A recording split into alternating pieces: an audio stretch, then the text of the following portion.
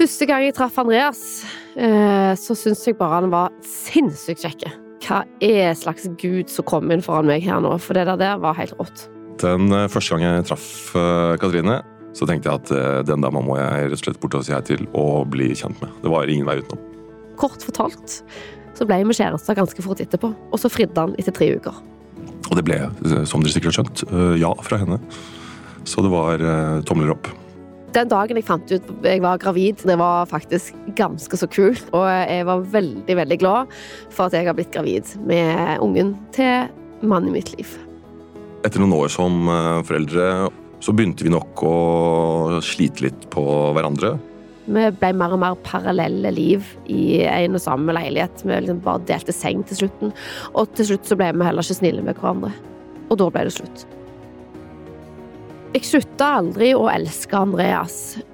Så da vi bestemte oss for å gi forholdet vårt en ny sjanse, så skjønte vi begge to at vi må gå i en eller annen form for terapi, enten sammen eller hver for oss. Og derfor så har vi invitert en parterapeut som kanskje og forhåpentligvis vil sortere litt tanker og følelser med oss, og gjerne gi oss litt gode råd videre på veien. Ja, og kanskje noen av de som hører på også har vært gjennom noe av de samme tingene som vi har, og kanskje de kan lære noe av det de også.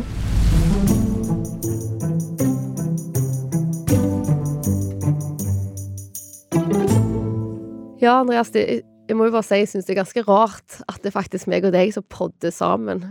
Fordi når meg og deg ikke var sammen, så satt jeg brukte så mye tid på å høre podcaster om liksom, hjelp til selvhjelp, hvordan komme ut av depresjonen, altså parterapi, hva du gjorde feil i forrige, altså alt av sånne ting.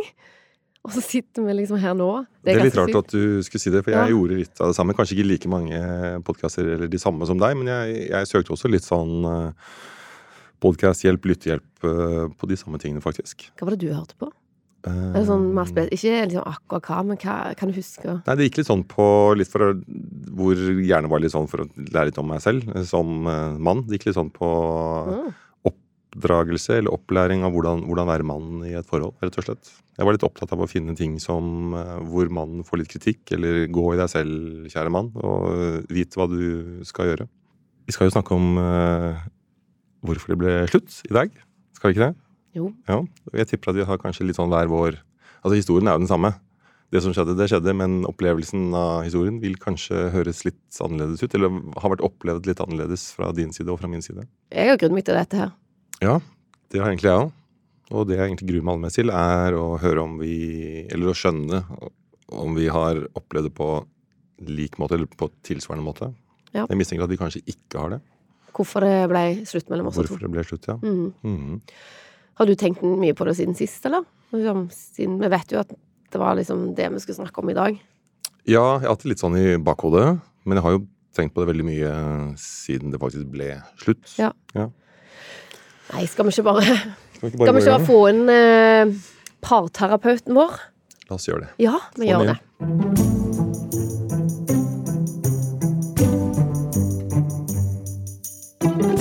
Hei sann, Martina.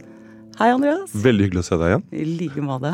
Og veldig hyggelig å se deg også, Kathrine. Ja, så jeg synes det bare er helt kult, Martina, at du er med oss. Først har jeg hjulpet oss gjennom ting som vi trenger hjelp til, men også sånn som vi snakket om litt sånn før vi kom inn i studio her også, at det liksom, her har vi faktisk noe vi kan gi til andre også der ute, hvis noen har lyst til å ta imot det. Sånn som jeg fikk hjelp når jeg virkelig ba om hjelp for meg selv. Jeg har liksom sånn inderlig ønske til det også, Martina. Det mener jeg.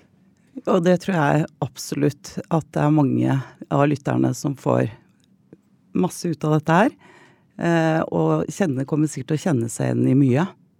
Og det tror jeg er veldig, veldig fint. Sist gang så snakket vi om at vi skulle dykke ned i hva var det som førte til bruddet.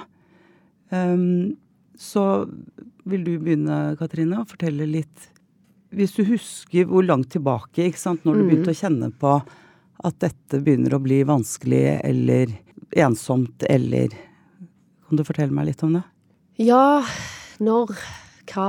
Jeg husker vel sånn, vi fikk Leon, og da forandret jo veldig mye seg. for meg, for oss, jeg følte liksom at meg og Andreas ble mer sånn fjerne fra hverandre da, som mindre intime, ikke sånn at vi hadde mindre sex eller sånn, men mer sånn at vi intime i det der å se på hverandre, ta på hverandre, ja, sitte inntil hverandre i sofaen og sånn, for det var alltid en eller annen liten knott imellom det. Var det, husker du hvilke følelser du hadde i forhold til, altså da tenker jeg på, var det et behov som du plutselig ikke hadde fordi du hadde fått Leon? Ja. At du hadde på en måte nærhet og fokus var veldig på Leon, sånn at ja, det var vel kanskje det. Andreas ble på en måte litt sånn skjøvet til side. Ja, du har helt rett. Det var det nok, uten at jeg tenkte jo ikke over det at nå må jeg huske å se like mye på Andreas, jeg ser på Leon, hvis du skjønner. Altså, jeg klarte jo ikke, hadde ikke mulighet til å tenke på det, men jeg husker i hvert fall at det begynte, altså for meg så begynte det når Leon ble født. Det høres så fælt ut at jeg sier det, for dette er jo den største graven i hele livet vårt, liksom, og så sier jeg det sånn. Hva tenker du på da? Nei, liksom, for Leon, det er liksom, nesten sånn at jeg skylder på han, hvis du skjønner. Ja, for det skyldfølelse? Ja, altså skyldfølelse nå at det har noe med Leon å gjøre? Ja, skikkelig, og akkurat nå for meg. Og det har jeg jo egentlig hatt hele tiden, hver gang vi snakker om Leon, så ja. Nei, men det handler jo om at det skjedde noe mellom dere. Ja. Ja. Det er ikke Leons feil, pluss det vet du. Uff, jeg tenker at jeg sa det. Det kom bare helt sånn. Altså, det er så sårt, altså at det ble så kraftfullt ved å bare si det, Kathrine. Altså, det er jo godt, Kathrine, også bare få grått litt også. Ja, det er det for meg. Da får du jo kontakt med følelsene dine. Det ble en sånn, klarte ikke å holde den inne. Andreas vet at de tårene kom ganske. De kommer. Kjenner deg. Kjenner meg. Bare ha litt godt, jeg har litt Kleenex her. Sånn. Jo, ja, nå føltes det veldig sånn at det var hans skyld. Så skjønner jeg, for jeg har ikke tenkt på det sånn før. På en måte. Ja.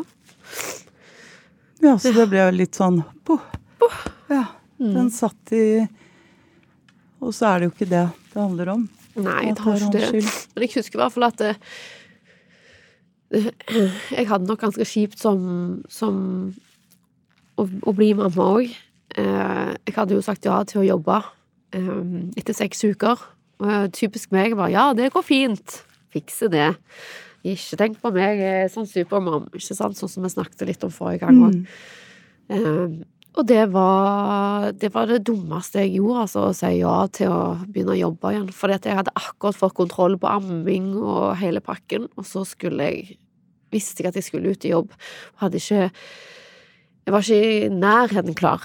Du var ikke klar i det hele tatt, men vet du hva som var det en forventning? Altså at du tenker, nå er ammingen på plass, det er en forventning der ute at jeg skal av gårde, liksom, jeg skal levere. Jeg husker at jeg ringte og spurte, kan vi utsette det litt, for jeg var liksom akkurat for kontroll på den ammingen, akkurat så det høres, men jeg tror veldig mange mødre skjønner at det forstår vi. Og så var det vel at jeg kjente at jeg var ikke glad i Leon ennå ordentlig, hvis du skjønner sånn, jeg hadde ikke connectet sånn ordentlig med han, jeg var så glad i, men ja.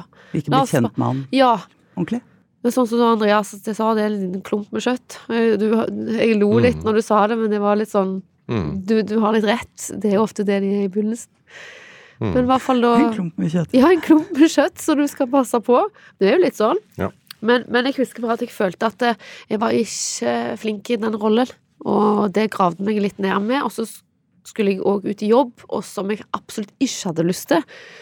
Så liksom ingenting var kjekt plutselig lenger, og det gikk fra å være i den fine graviditeten og ha det så gøy, og meg og Andreas så fint, også to vår lille bobler som alltid hadde vært, og så plutselig bare hele verden bare snudde seg om bare på, ja, i de timene føda, holdt jeg på å si.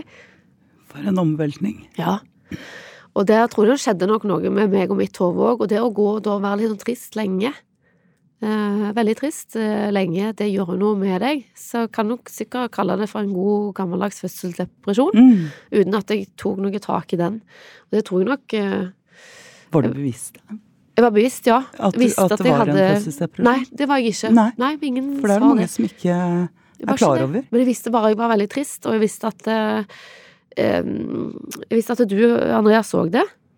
Ja, jeg så at du ikke var den personen som du før fødselen hadde liksom antagelig bygget opp et bilde inn i deg selv, og også overfor meg egentlig at herregud, selvfølgelig skal det gå greit, og både være mor og businesskvinne samtidig. Og da jeg så og skjønte på deg at det var ikke så lett likevel, så jeg at det gjorde noe med deg, og kanskje litt av det du mener der, jeg føler litt på det, det er jo ikke Leon sin feil på en måte, men det var vi som foreldre som plutselig, jeg følte at jeg måtte steppe opp en periode, liksom, da måtte jeg bare gjøre litt ekstra som småbarnsfar. Normalt er jo dette noe som kanskje mødre gjør, uten å høres alt for sjåvinistisk ut, så de første ukene og månedene så det jo veldig sånn naturlig, veldig ofte, tror jeg, og har jeg hørt, at det liksom mor og den nyfødte, og så var du litt opptatt på din side, både mentalt og på jobb, og da gjorde jeg det, og så kjente jeg jo på det at hun kanskje bare trengte litt fred og ro. Jeg blandet meg ikke så mye inn, jeg visste ikke helt hva som foregikk, og holdt meg kanskje litt sånn unna, bevisst eller ubevisst. Jeg var kanskje litt redd for å pirke for mye bort i den sårheten som jeg følte fra deg. Så da tenkte jeg at så lenge jeg kan du si, ta meg av Leon og gjøre de tingene som at han i hvert fall, hva skal jeg si, noen går tur med ham, og liksom, ja, at jeg kunne ha med ham på min jobb. Det var ikke så enkelt for Kathrine å ha med ham på sin jobb. Så Andreas, så det du på en måte, din måte å hjelpe Kathrine på, og måten å vise forståelse på var å hjelpe til, altså med det praktiske, legge til rette. Ja, nei, jeg vil ikke si at jeg gjorde det som jeg følte ikke at jeg hjalp Kathrine på noen måte, snarere tvert imot, men hun hadde jo ikke noe valg. Hun var i den situasjonen som hun var i. Jeg gjorde det rett og slett fordi jeg kom hjem fra sykehuset med en liten unge, og han måtte liksom bli tatt vare på, og når tiden ikke strakk til at vi kunne gjøre det begge to sammen, så var han med meg, og når hun kunne gjøre det, så gjorde hun det. Men vi ble veldig delt da, føler jeg. Ja, men jeg bare tenkte på også når du sa at du så at det var vanskelig for henne, og du syntes det var vanskelig å gå inn i det såret. Ja. Hvordan var det, liksom, hvis du husker tilbake, Andreas, hvordan det var for deg? Jeg prøvde kanskje å overkompensere litt. Jeg husker at Kathrine hadde mye frustrasjon i forbindelse med det at amming var for eksempel veldig vrient, og alle sa at herregud, det ordner du, og det går så greit.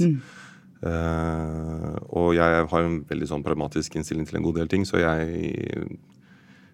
smekk, bleieskift og kylling og snørr og spy og drit og melking, altså amming, altså pumping og sånn. Jeg gjorde det som en sånn, at det skulle kanskje se litt sånn ekstra uproblematisk ut, jeg vet ikke, for å kanskje bare ta litt av den luven av det, altså liksom slapp av litt, dette går fint, du trenger ikke å være supermam, og sikkert andre som sliter med akkurat de samme tingene. For å ikke dramatisere noe. Ja. Det rart det, for dette er helt feil oppfatning, en annen oppfatning, hvordan det var. Nå snakker vi veldig mye om denne fødselsgreiene, men jeg synes det var litt sånn, det var greit det var ganske fint det. Det var kanskje det begynte. Ja, det var nok en spire der som... For jeg følte nettopp at det var det du gjorde. Hjalp meg. Ja, jo, jeg gjorde nok det, men jeg følte ikke som jeg gjorde det som en tjeneste overfor deg. Ja, men jeg følte at det var det du gjorde. Den følelsen ga du meg. Ok. At du hjalp meg som en tjeneste for at jeg skulle ut og jobbe. Men var det sårt at jeg måtte hjelpe deg? Ja, for jeg så det på deg. Jeg så at du hjalp meg som en tjeneste for meg. Og litt sånn, haha. Altså, sånn kunne jeg kjenne på. Ok, ja, det er interessant. Ja.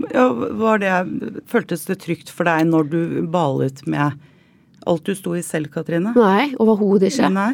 Jeg følte at han gjorde meg en tjeneste som tok vare på min sønn. Altså, så dumt den så oss ut nå. Det er på en måte gnei din at ikke du klarte det selv, og så kom jeg og så ordner det. Var det det du mener? Ja. Men du gneier ikke inn, men du har en veldig måte å vise ting på, som om faktisk du gjør meg en tjeneste. Fordi det altså jeg kan jo skjønne at du kanskje, jeg kan jo skjønne på en måte at du gjorde det, for det var ikke det at jeg var ute av stand til å ta bleieskift og amming og sånn, men det var bare at jeg husker at jeg tenkte dette skal jeg være ekspert på, i det han kom ut. Og så blir jeg ikke det, og så er jo jeg lagt sånn at da blir jeg så frustrert, vet du, når jeg ikke får ting til meg en gang. Så med alt sammen, altså. Hva skjer med det da? Nei, da koker det i topplokket, altså. Da skal jeg bli best uansett. Ja, og dette var en ting som jeg ikke kunne legge frem. Jeg bare kan sammenligne det med første gang jeg skulle prøve å stå på snowboard, og så bare datt jeg på ræva hele tiden. Og så bare kastet jeg vekk det snowboardet, jeg skal aldri gjøre igjen, men jeg kunne liksom ikke gjøre det med han da, hvis du skjønner, jeg kunne ikke gjøre det med min egen unge. Og så husker jeg bare tenkte 18 år, å herregud, jeg ble deprimert bare å høre de ordene i hodet mitt. Ja. Og så kommer han der mannen inn her, som ikke har fått den ungen ut av seg i hvert fall, men han har vært med og lagt det, men så gravla ekspert. Og jeg husker jeg ble liksom mer og mer forelsket i ham, men så følte jeg han ble mindre og mindre forelsket i meg, og det var veldig rart å kjenne på, for jeg har alltid følt Andreas veldig sånn, han var alltid veldig forelsket i meg. Ja. Så det ble så var det sånn skjev. svakheten min, akkurat som han så, og det likte jeg ikke, vet du. Men det må du ha følt på selv, for jeg hadde ikke sånne følelser overfor deg på det tidspunktet. Nei, jeg bare la merke til at jeg var far alene, og du var mor alene. Jeg føler ikke at vi liksom delte så mye på den perioden der, den første perioden. Nei, vi gjorde ikke det.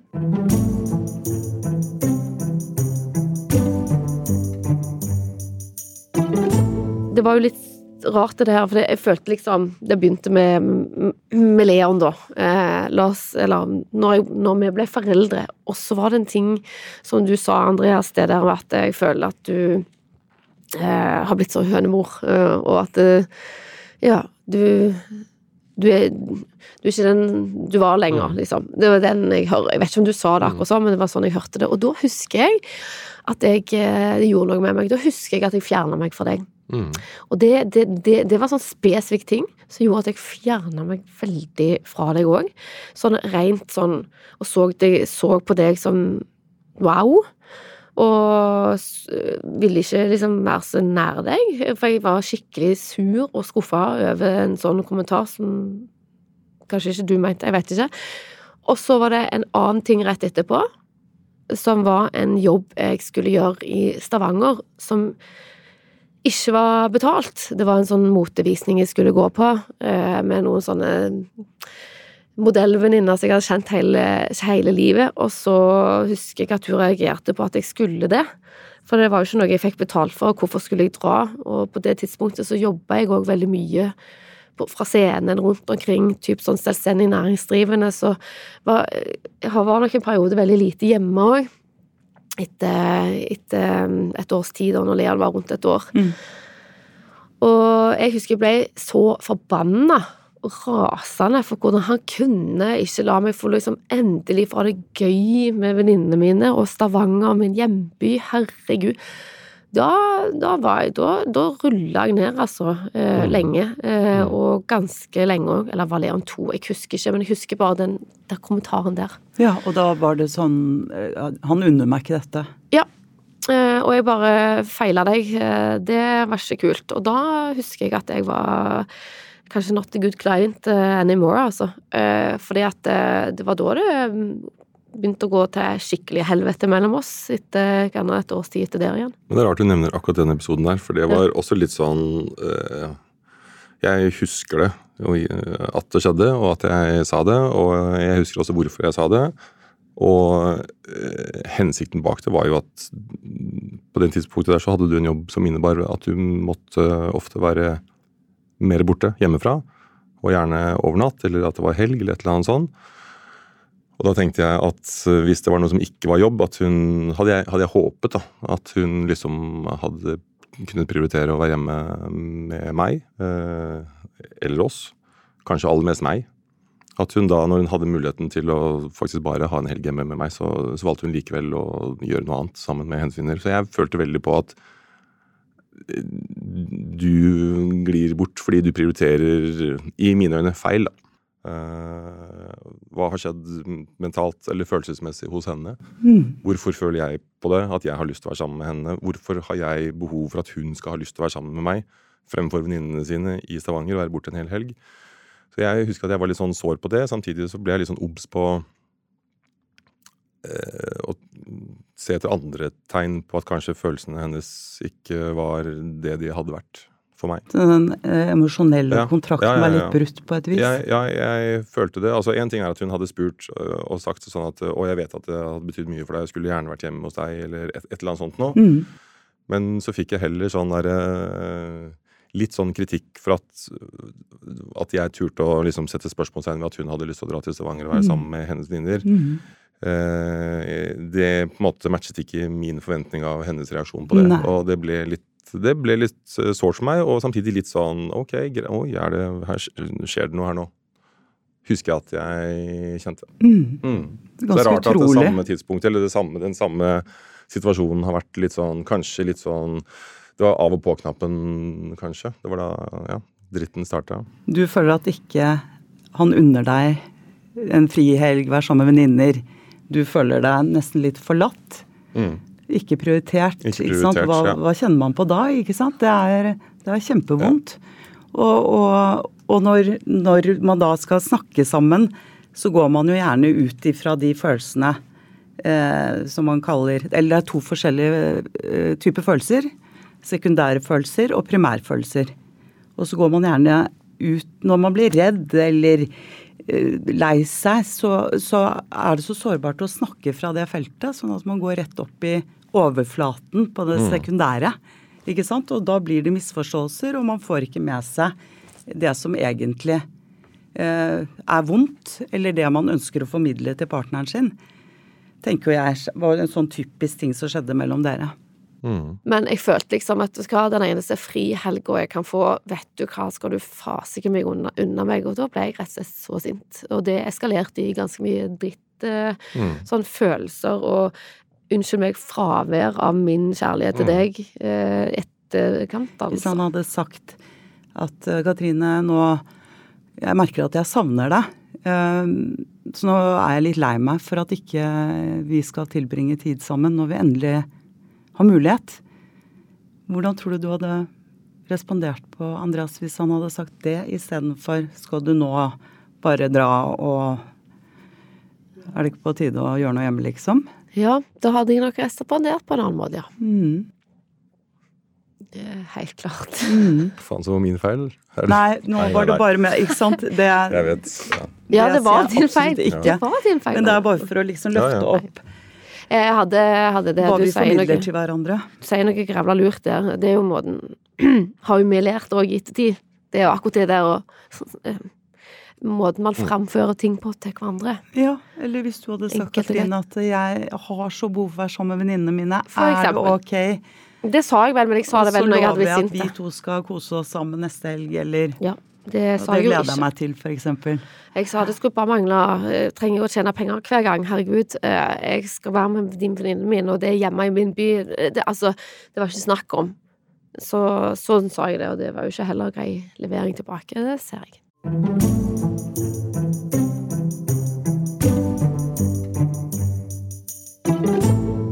Men Andreas, det er kanskje litt tidlig å spørre om, men jeg spør allikevel. Hvis du kjenner på at du blir usikker, og får kanskje litt, hvis du skal oppdage den samme følelsen, dette er skummelt. Ville du nå, det er kanskje tidlig å spørre om, men har du noen tanker om du ville ha angrepet på det på en annen måte, enn å på en måte trekke deg unna med tiden til hjelp, så går dette bare over? Ja, det som er litt rart er at det er ikke sånn som jeg egentlig pleier å være som person når jeg møter andre utfordringer eller skumle ting. Da blir jeg litt mer sånn, nå skal jeg fade meg, da går jeg rett i strupen på det i stedet. Men casen var at det gjaldt Kathrine og det forholdet vi hadde hatt, og de følelsene som jeg følte at vi hadde begge to i den relasjonen, som gjorde at det plutselig forandringen der gjorde meg veldig usikker og veldig redd for, å nei, var det ikke så bra likevel? Jeg turte ikke å ta sjansen på at det skulle bli noe verre med deg, og det må jeg være helt åpen og ærlig på. Så ja, da blir jeg nok heller litt mer sånn, gå litt forsiktig, gå litt på nåler eller på egg. Så det sårbare, rundt henne, ja. Det sårbare er det som kanskje har vært veldig skummelt. Ja. Ja, etter at vi hadde hatt det sånn noen år, og vi nærmet oss i hvert fall ikke noe særlig hverandre igjen. Altså, det høres ut som vi hadde det pyton i alle de årene, men vi hadde jo ikke det. Vi hadde veldig mye fint også, men sånn på det dype nivået så føler jeg liksom at vi gled litt fra hverandre. Det tror jeg vi følte begge to. Min usikkerhet overfor liksom Kathrines følelser for meg da, som hennes mann og forhåpentligvis noe annet enn bare pappaen til Leon, så Endte det jo med da at jeg lot meg, hva skal jeg si, friste. Jeg vil også si kanskje lure inn i å motta hyggelige meldinger fra en annen person, en annen dame.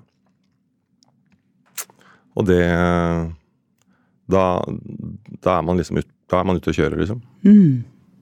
Det er rett og slett utroskap, og det ja, den kontakten med henne, den varte noen måneder, og det var både liksom skummelt, men det var litt deilig og litt kriblende å kjenne på å være attraktiv som mann igjen, altså ikke for noen andre egenskaper enn bare det å være mann.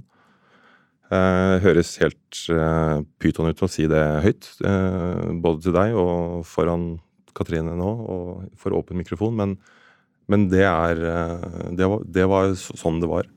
Det var det du trengte. Det var bekreftelse, bli sett, anerkjent. Ja. Som du på en måte hadde mistet fra Kathrine. Ja, det er korrekt. Jeg følte at jeg mistet det fra Kathrine, og det var veldig vondt, for hun hadde vært min drømmedame, og jeg følte at jeg var hennes drømmemann, og så plutselig så var vi ikke det, eller vi viste ikke det til hverandre at vi var det for hverandre lenger. Hun har antagelig kjent på de samme tingene som meg. Og jeg trodde at det var den bekreftelsen og den spenningen som jeg trengte da, og på det tidspunktet så føltes det sånn. Etter en stund så merket jeg at når den første spenningskurven liksom er på vei nedover igjen, så var det veldig lite givende i den relasjonen. Det var veldig lite av det jeg faktisk trengte. Og da det ble avsluttet, så var jeg egentlig litt sånn lettet, punkt igjen fordi ikke Kathrine hadde oppdaget det, men også fordi jeg hadde lært meg selv at det der utroskapsbiten ikke ga meg noe mer enn en sånn kort sånn blaff av noe som er litt for enkelt og litt for billig til å risikere noe, og hva skal jeg si, tørre å utfordre seg selv på, rett og slett. Så jeg var egentlig ganske happy for meg selv, og det ga meg en liten sånn selvfølgelig forferdelig flaut å ha tråkket inn i den biten der, men samtidig en liten lettelse for at jeg hadde kommet meg gjennom det uten å innlede noe, kan du si, forhold, og ikke minst at det hadde blitt holdt skjult. I hvert fall en stund, trodde jeg. Var det en vekker på et vis? Ja, på et vis faktisk. Ja. At hva driver jeg med? Det er jo her jeg vil bo, eller være. Altså, selv om vi fremdeles ikke hadde det noe sånn superdupert sammen, så visste jeg i hvert fall at det der er i alle fall ikke liksom the way to go. Jeg visste ikke hvordan vi skulle ordne vårt eget forhold, det hadde jeg egentlig ingen formening om, men det var i hvert fall veldig ålreit å slippe å kjenne på fristelsen til å liksom basere resten av livet vårt på at man skal ha hemmelige forhold bak ryggen på den andre. For det var ikke noe, ja, det var spennende en periode, men etterpå så satt man igjen med en skikkelig drittsmak i munnen, og følte seg, det er noe jeg føler meg skikkelig skitten for å være helt ærlig. Skitten? Ja, skitten, faktisk. Når jeg tenker på det, og må snakke om det, så er ordet skitten noe som, ja, det er en naturlig beskrivelse av det for meg. Og så gikk det noen måneder, og så var jeg på et eller annet vis, så oppdager Kathrine den kontakten jeg har hatt 2-3 måneder etter at det var avsluttet. Og da kom jo selvfølgelig alt opp igjen, og jeg må deale med det igjen. Og det var utrolig klønete. Altså, jeg for min del hadde liksom klart å leve videre med det. For meg, kan man si sånn egentlig. Men ja, man bør jo egentlig dele sånne ting med partneren sin, men for meg så var det egentlig bare, følte jeg da, jeg skal på ingen måte minimere det ved å bruke ordet bare, men for meg så handlet det om det å bli sett på som en attraktiv mann for en annen kvinne, eller for en kvinne. Og når jeg ikke fikk det hjemme, så tok jeg det jeg fikk tilfeldigvis, liksom. Og fordi det ikke var følelser involvert, ja, fra meg var det i hvert fall så ikke det. Kunne du på en måte rettferdiggjøre det, at ikke dette skulle... At Kathrine skulle få vite det? Jeg vil ikke bruke ordet rettferdiggjøre det, men det gjorde det mye enklere for meg å liksom bare skrinlegge det i den kofferten med skitten labelen på, og da vet jeg i hvert fall at det ikke kommer til å fungere for meg som en løsning på noen verdens ting som helst. Been there, done that, liksom. Var det sånn at du skjøv det unna og prøvde å ikke forholde deg til det? Ja. For å ikke kjenne på sviket, da. Ikke sant? Ja. Så det var bare å, vi putter lokk på det, og jeg var veldig og vi happy med at det durer var liksom på en måte borte. Og jeg husker at jeg gjorde noe med mitt humør og mine følelser overfor Kathrine i hverdagen. Om hun merkte det, er jeg litt usikker på. Men jeg følte det med meg selv at for meg så var det greit å liksom ha vært gjennom det og oppdaget at det ikke ble noe mer av det enn det. Det var en litt sånn grei erkjennelse for, ok, jeg kan tåle å ha det dritt sammen med henne en periode, og jeg kommer ikke til å tråkke i den bøtta der igjen. Hvordan var det påvirket deg, altså mellom dere to? Altså du sa du dyttet det vekk, men hvordan var du? Jeg husker ikke så mye detaljer, men som sagt, det påvirket meg i en positiv retning, en litt sånn type lettelse, og selverkjennelse av at jeg har oppdaget at det som for mange kanskje ser ut som en løsning, ikke er en løsning likevel. Men at du hadde et annet syn på Kathrine, bare for å forstå. At du var lystigere eller mer imøtekommende, eller så på henne plutselig på en litt annen måte igjen? Ja, det stemmer. Okay. Fordi det var da ikke lenger noe option å liksom lete etter det noe annet sted, egentlig. Så det gjorde det faktisk det. Altså, det gjorde ikke forholdet vårt noe enklere som sådan, men for meg selv inni meg så husker jeg at jeg kjente litt på det, at det lettet det litt.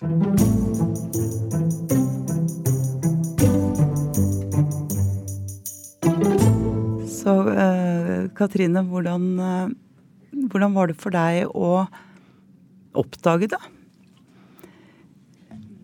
For du hadde jo ikke noen mistanker eller kjente på noe at her er det noe annerledes?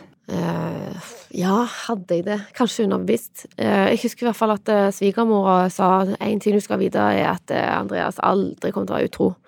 Husker jeg. Og det er sånn som jeg aldri glemmer, for det trodde jeg på. Og det trodde jeg virkelig.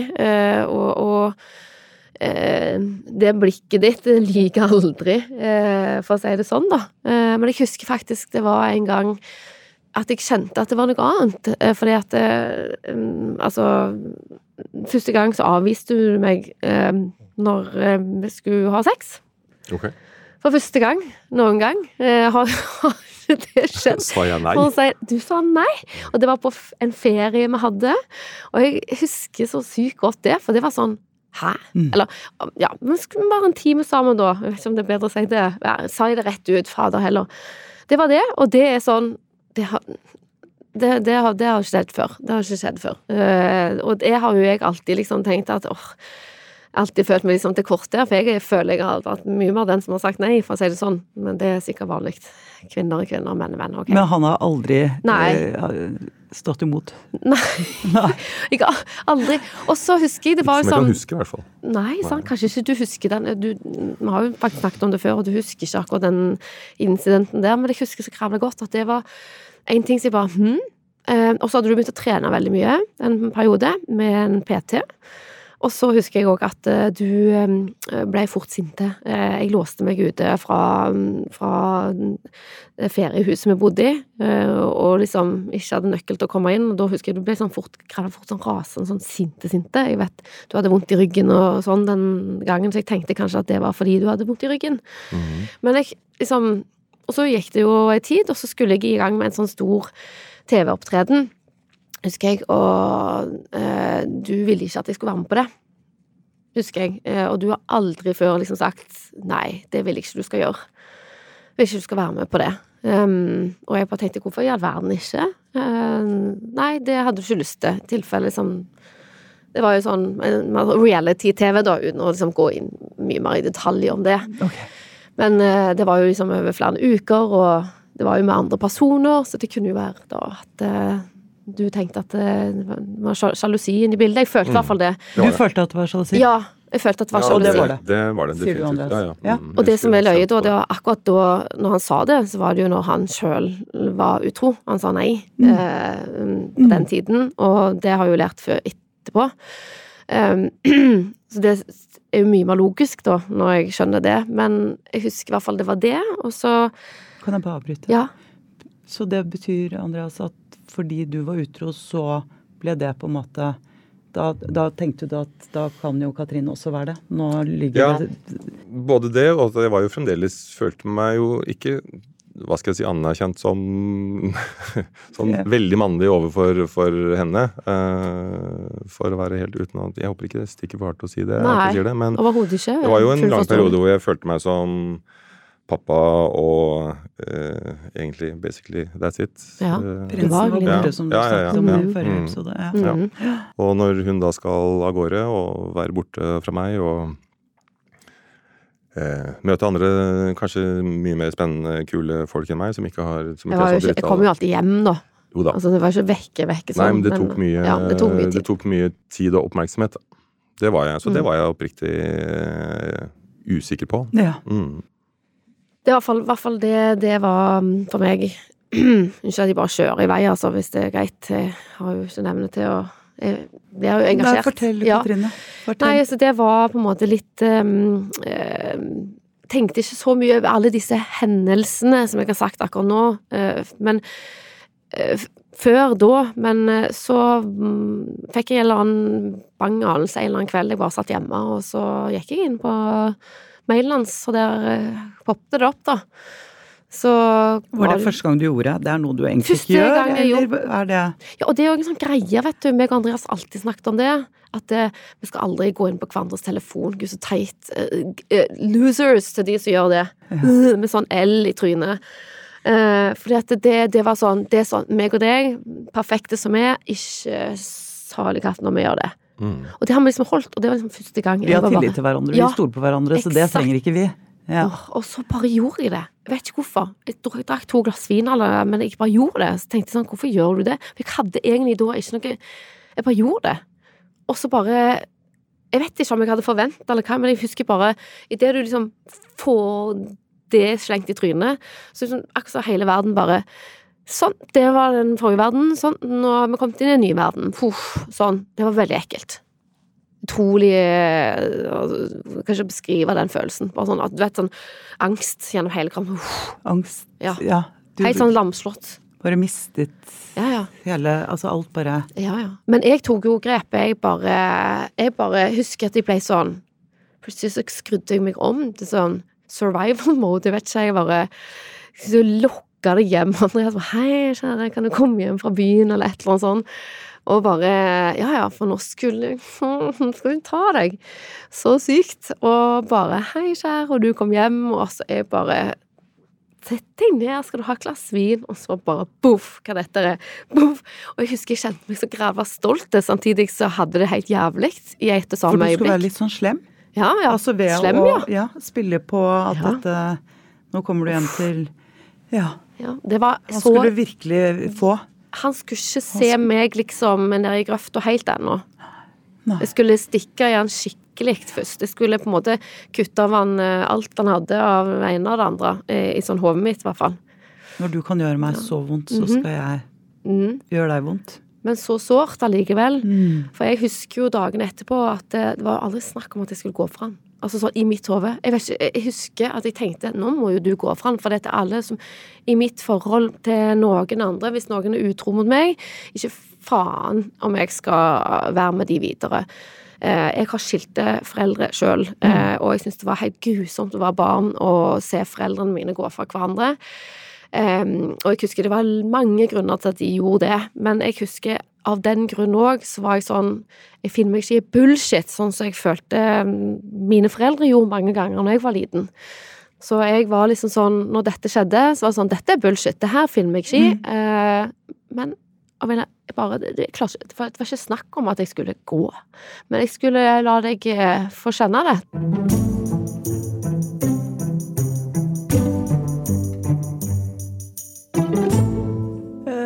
Dette er sårbart, og dette er jo veldig følelsesladet, men vi må dessverre runde av, og dette må vi jo selvfølgelig snakke om i neste episode.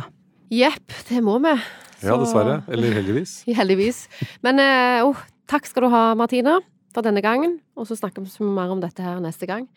Takk for at dere delte. Og det jo da en uke til neste gang. Får summa meg litt nå, kjenner jeg. Og neste gang så vi faktisk eksklusivt på Podimo. Det vi, så da må man inn på Podimo, hvor det allerede ligger en ny episode ute. Dette en Podimo-podkast, produsert av Plan B. Plan B.